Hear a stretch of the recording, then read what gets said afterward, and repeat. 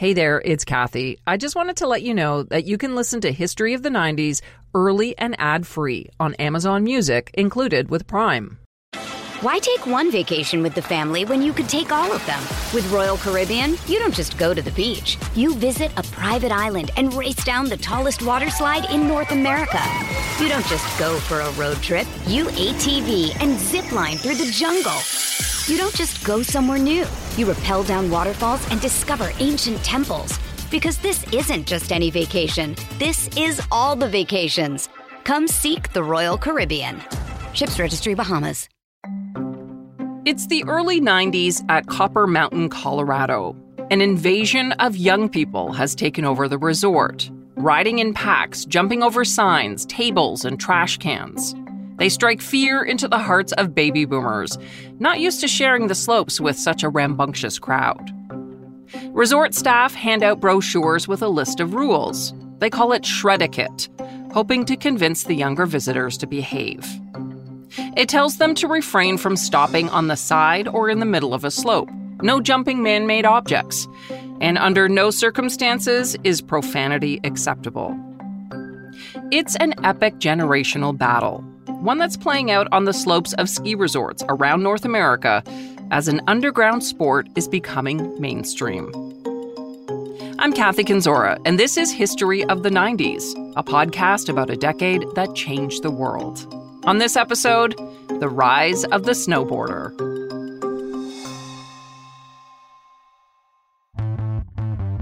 On Christmas Day in 1965, a Michigan dad was looking for a way to keep his two young daughters busy and to give his very pregnant wife a bit of a break. In desperation, Sherman Poppin came up with an idea. He grabbed a pair of Kmart skis that belonged to one of his daughters and nailed them together with pieces of wood at the top and the bottom. The Poppin family lived in Muskegon on the shores of Lake Michigan, where there were plenty of sand dunes covered in light snow. It was too thin for a sled, but perfect for the connected skis, which seemed to float over the snow. From there was born a kid's toy that blended snow and surfing. Poppin's wife christened it the Snurfer. Poppin, who owned a welding supply company, spent the next few weeks creating a prototype out of old water skis he bought at Goodwill.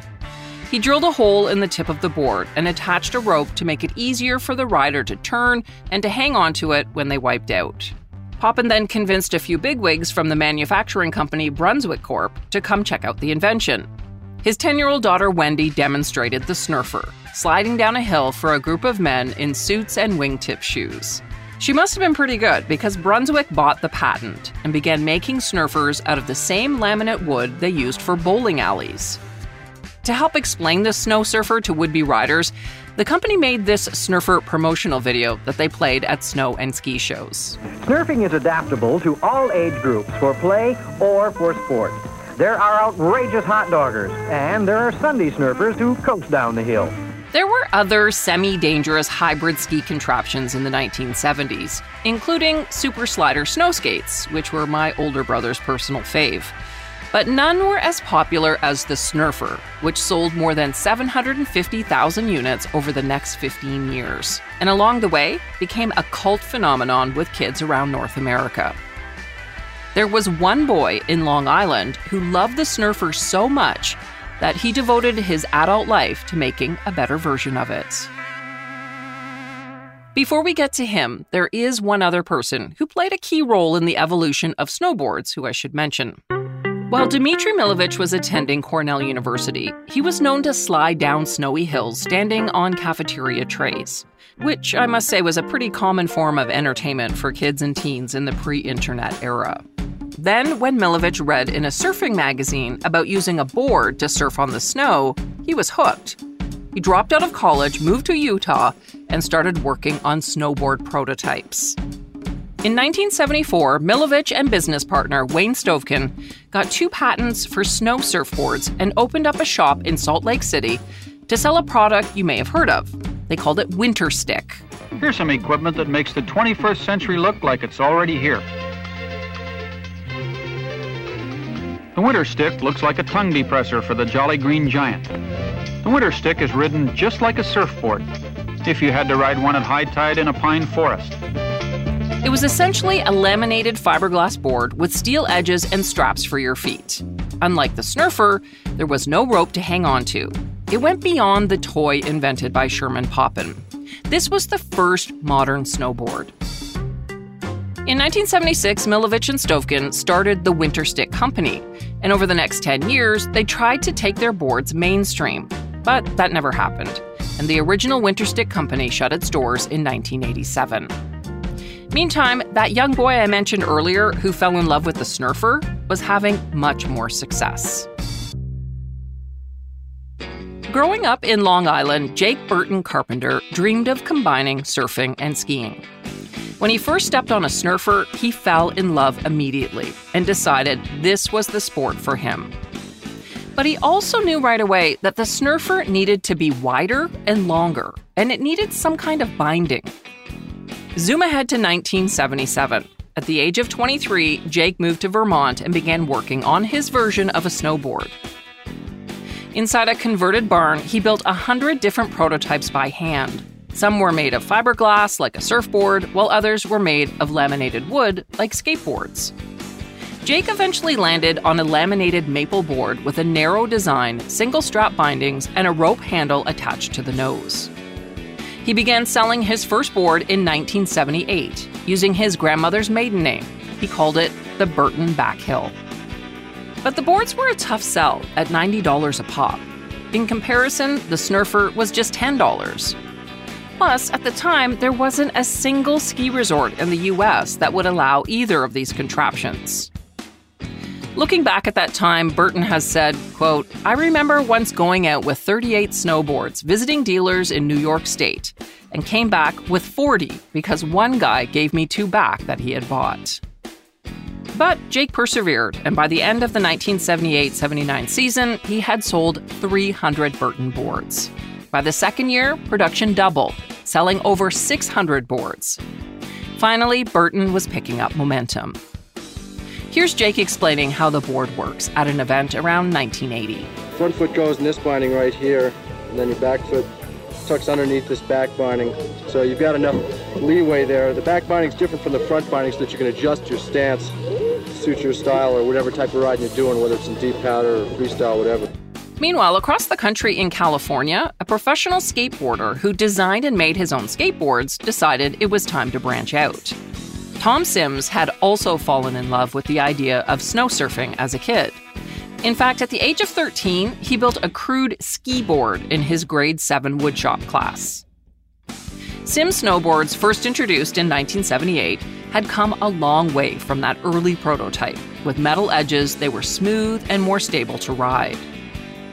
As the 70s turned to the 80s, an intense East Coast-West Coast rivalry between Burton and Sims developed as each tried to dominate the sport. But both men approached it a little differently.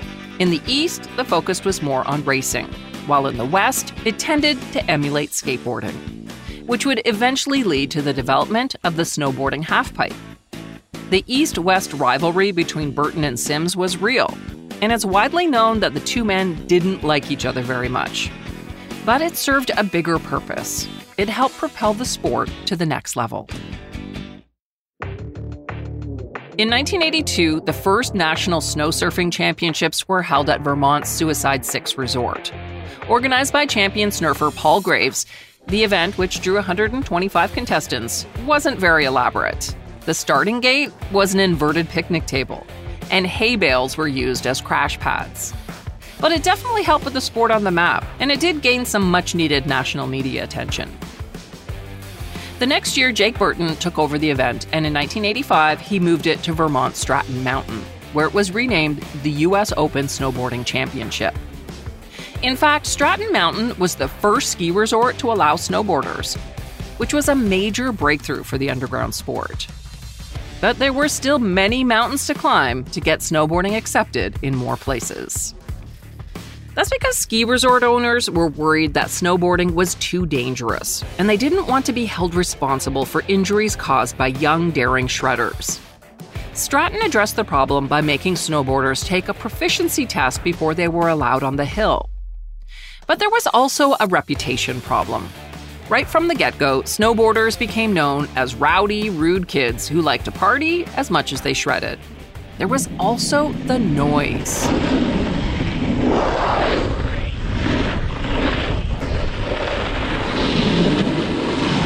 The loud, scraping and crunching sound of a snowboard was unsettling for some skiers. They also complained about snowboarders going too fast and sitting down in the middle of the slope. The list of complaints was actually very, very long. And as a result, most ski resorts, under pressure from their older buttoned-up guests, refused to let snowboarders on their slopes. Riders were often forced to sneak onto mountains after hours, hitching rides with snowcat drivers after the lifts were shut down. To solve the problem, Burton brought on Paul Alden in the 80s as his first resort liaison. Alden went around the country from mountain to mountain, convincing resorts to let riders ride. By 1984, 40 ski resorts relented and allowed snowboarders.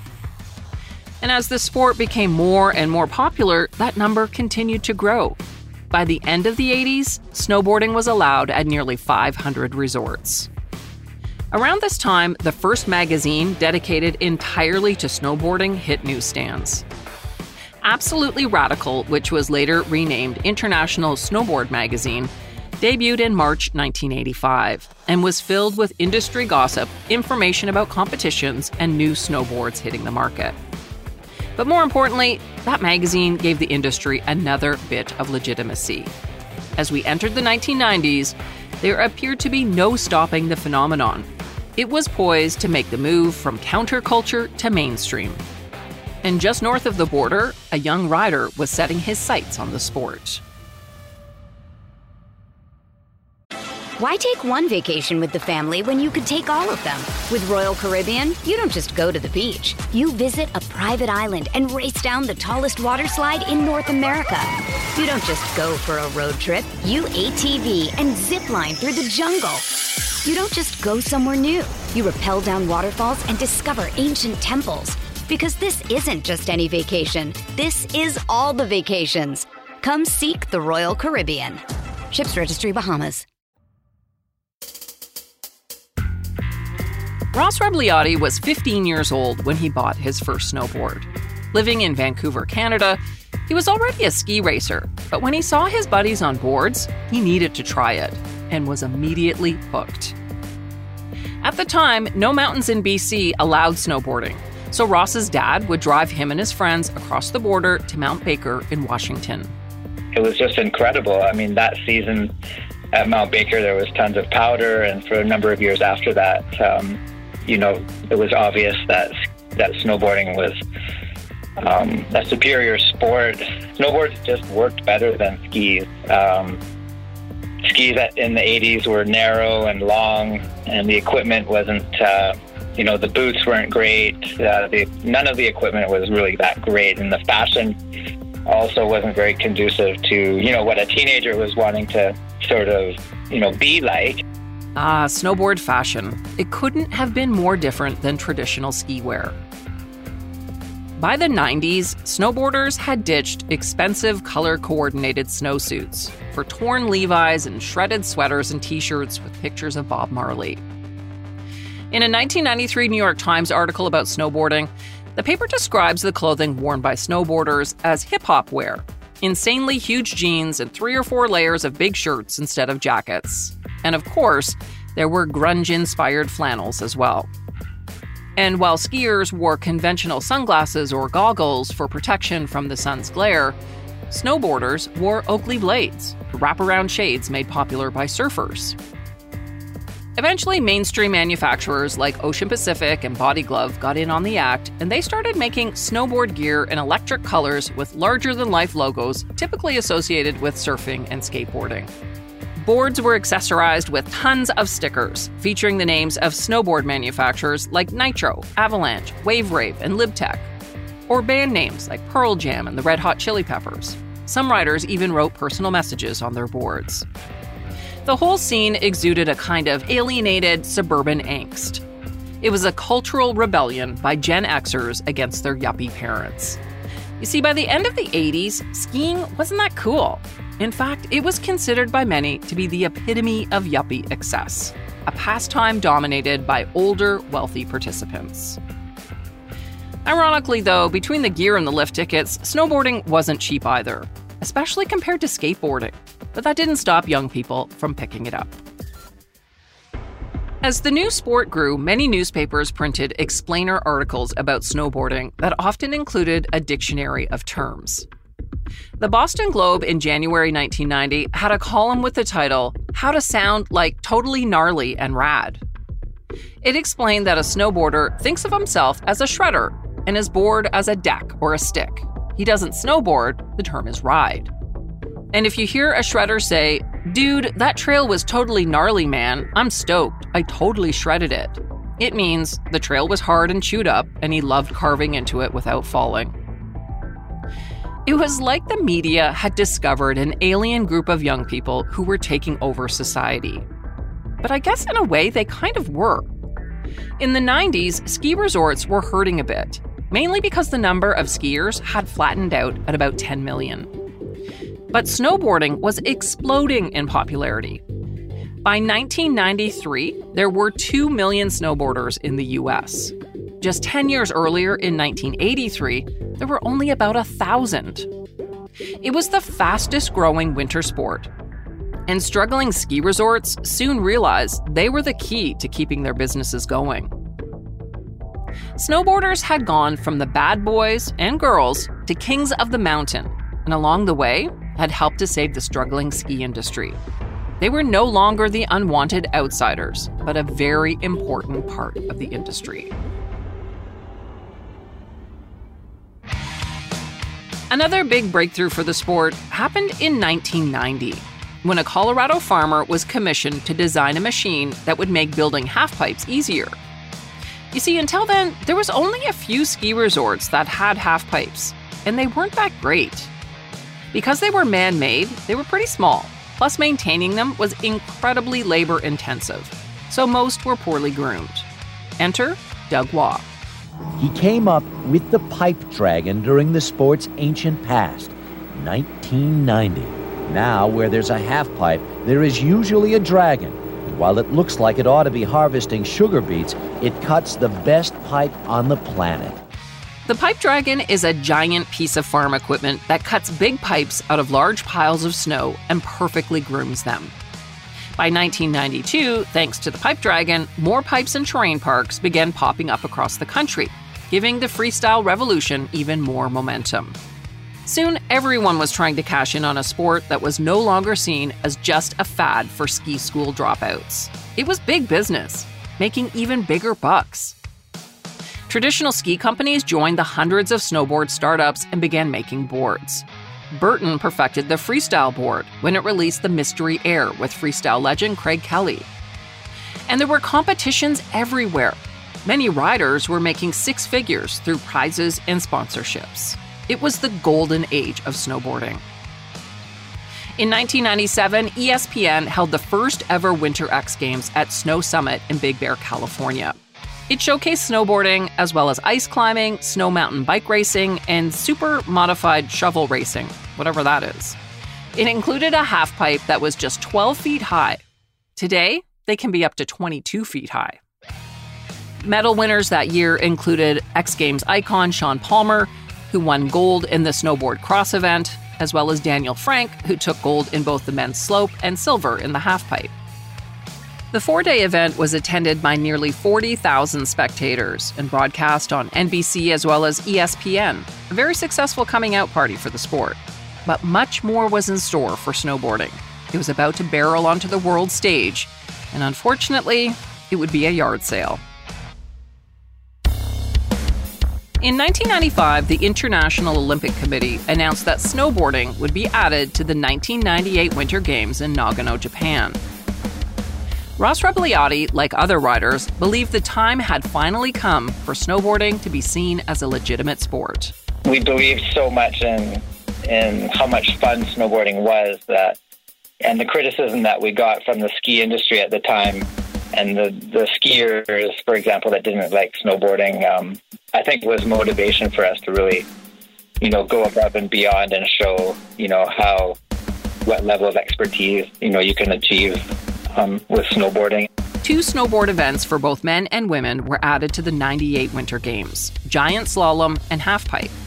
In a controversial decision, the IOC gave jurisdiction over the event to the International Skiing Federation instead of the International Snowboarding Federation. This wouldn't make a difference for the audience, but it really angered a lot of people in the snowboard community, including Terje Håkansson of Norway, who at the time was the world's best snowboarder. He boycotted the games because of the decision. But others like Rebliati did not want to pass on the opportunity of a lifetime and compete at the Winter Games. Rebliati had been on the World Cup circuit for 8 years, training 250 days a year. Heading into Nagano, Rebliati was ranked 3rd in the world, and he was touted as a medal hopeful. Just like the sport, the 26-year-old Canadian, who once had to drive to the US to find a mountain that would let him snowboard, had come a long way. Like in skiing, snowboard competitors in Nagano had to ride between sets of poles, or gates, that are spaced out down the hill and make up the course. The goal is for riders to hit the gates the fastest on the way down the course. In 1998, riders were allowed 2 runs on the giant slalom course. The 2 times were then added to determine the winners. On the day of the giant slalom event, February 7th, 1998, the weather started off beautifully. With clear blue skies, a temperature of -3, and just a slight wind, the course was in perfect condition. But after the first 5 racers completed their second run, fog and snow hit hard. With poor visibility, the race stopped for about 30 minutes. Riders complained that ski events would have been canceled for the day. But as the poor cousins to ski racers, snowboarders were forced to carry on. Ross Rebliati entered the final run in 8th place. Figuring he had nothing to lose, he decided to take the course a little more aggressively. He'd rather have no time than a slow time. Thousands of Japanese fans cheered enthusiastically as Rebliati shredded his way through the heavy fog, completing the course in 1 minute and 4.09 seconds. It was a gold medal run. Rebliati had battled his way from 8th to 1st to win the first ever Olympic snowboard event. For a short time, it looked like Canada might actually sweep the medals, but Rebliati's 2 Canadian teammates, JCJ Anderson and Mark Fawcett, fell in their second runs and missed the podium. Silver went to Italy's Thomas Brugger, and bronze went to Switzerland's Uli Kestenholz. Rebliati was snowboarding's golden boy, and after the greatest race of his life, he hugged his father and cheered. Rebliati was on top of the world, but that was all about to come crashing down. After winning gold, Rebliati and his teammates spent the night celebrating. Athletes from other countries and sports popped by his hotel room to look at the gold medal. It was a dream come true for Rebliati and the sport. Snowboarding had finally been legitimized on the world stage. But what happened next changed everything.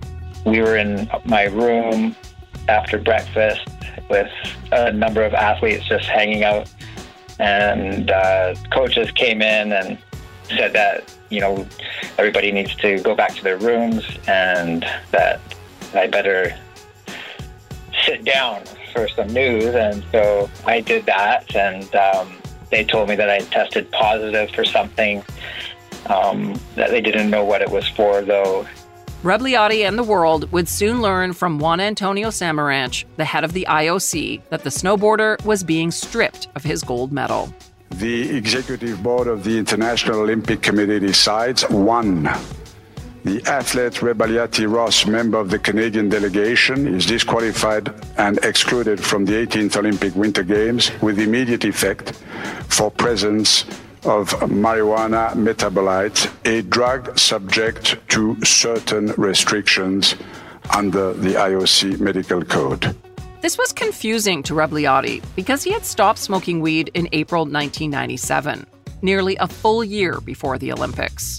We were pretty unsure of what the timing was like back in those days. There wasn't really that much information or internet to really research it. So, I just randomly, arbitrarily said, okay, April is going to give me plenty of time, if I, but by the end of the season, I'll have, basically some time off where I can, decompress after the tour, smoke a few joints, and then in April I'll start my non-smoking regimen to meet the Olympic criteria and to go through my drug testing, which I did. But that didn't mean the people around him had stopped smoking pot. Rebliati and his coaches maintained the positive test must have been from inhaling secondhand smoke at a going-away party he attended on January 31st, a week before he competed in Nagano. But more importantly, there was some confusion over whether cannabis was even on the list of banned substances. It was a controversial decision. The IOC does not consider marijuana a banned substance, but it is on the International Ski Federation's restricted list, with a threshold of 15 nanograms per milliliter. Rebliati was just a trace above that. The Canadian Olympic Committee appealed the decision to strip Rebliati of his medal. And while they were waiting for a decision, the young snowboarder was taken to a police station in Nagano. In Japan, it's illegal to have THC in your blood system. So when the Olympic drug testers found the trace amounts in Rebliati's sample, they reported him to police. Rebliati's room was searched, and he was interrogated by officers at the police station for about 4 hours. During that time, no one realized he still had the medal tucked in his pocket, because he hadn't actually been forced to physically hand it over. And that turned out to be a good thing, because the IOC reversed its decision. Cannabis wasn't on the banned substance list. Rebliati would get to keep his gold medal. Addressing reporters at the time, he said the incident had got him thinking about making some changes. I mean, I'm definitely going to, change my lifestyle. Unfortunately, I'm not going to change my friends. For you, I don't know. I don't care what you think about that. I think my friends are real, and I'm going to stand behind them. I support them. I'll never deviate from that. I might have to wear a gas mask from now on, but whatever.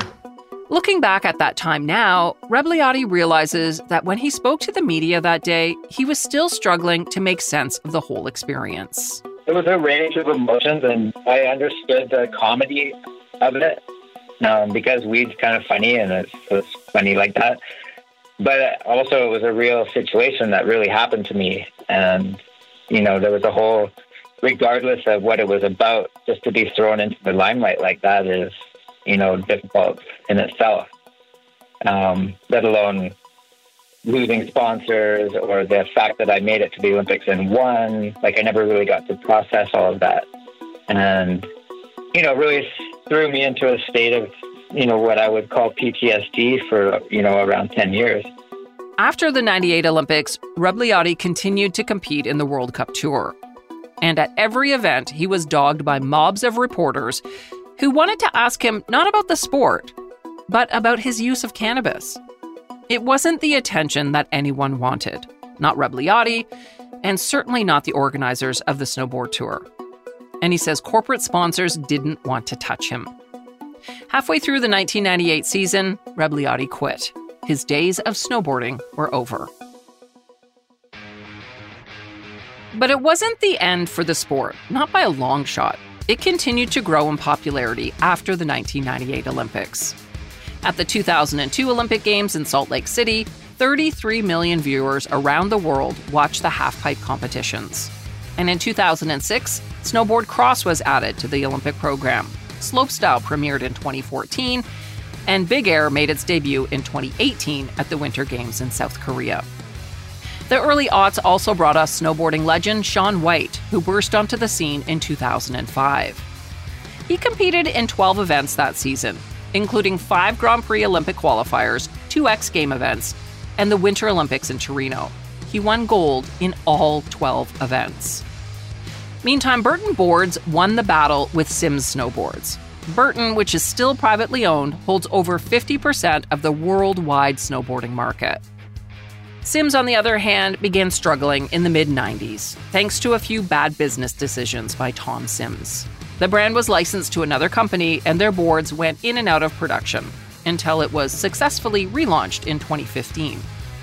Sadly, though, in 2012, 3 years before the relaunch, Tom Sims died of a heart attack. He was 61 years old. In addition to building boards, Sims also won the Snowboarding World Championship in 1983. And he had the honor of being Roger Moore's stunt double during the 1985 James Bond movie A View to a Kill. In 2019, the sport lost another legend. Jake Burton, long considered the cool dad of snowboarding, passed away from complications related to cancer. He was 65.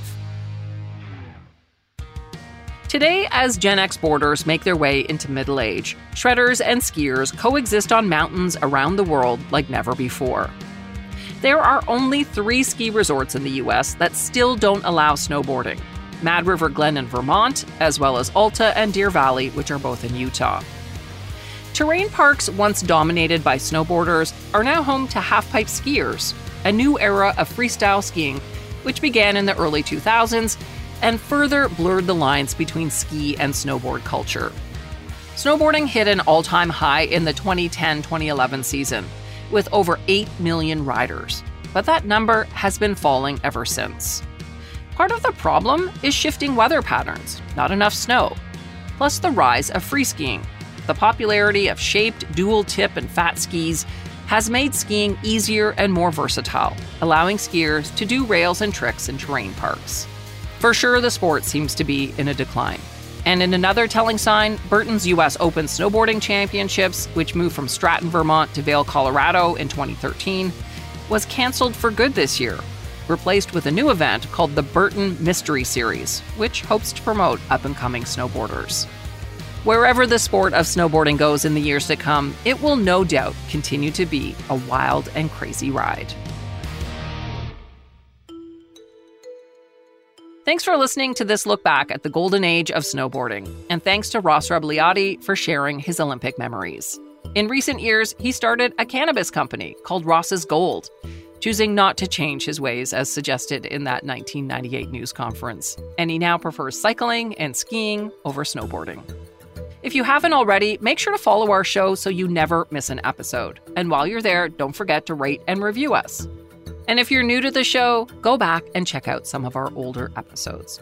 If you have a suggestion for an episode, I would love to hear from you. Send me a message on Twitter and Facebook at 1990s History or on Instagram at That 90s Podcast. You can also email me at 90s@curiouscast.ca. That's 90s@curiouscast.ca. This episode was written and hosted by me, Kathy Kinzora. Our producer is Dila Velasquez, and sound design and final production is by Rob Johnston. See you next time for more history of the 90s.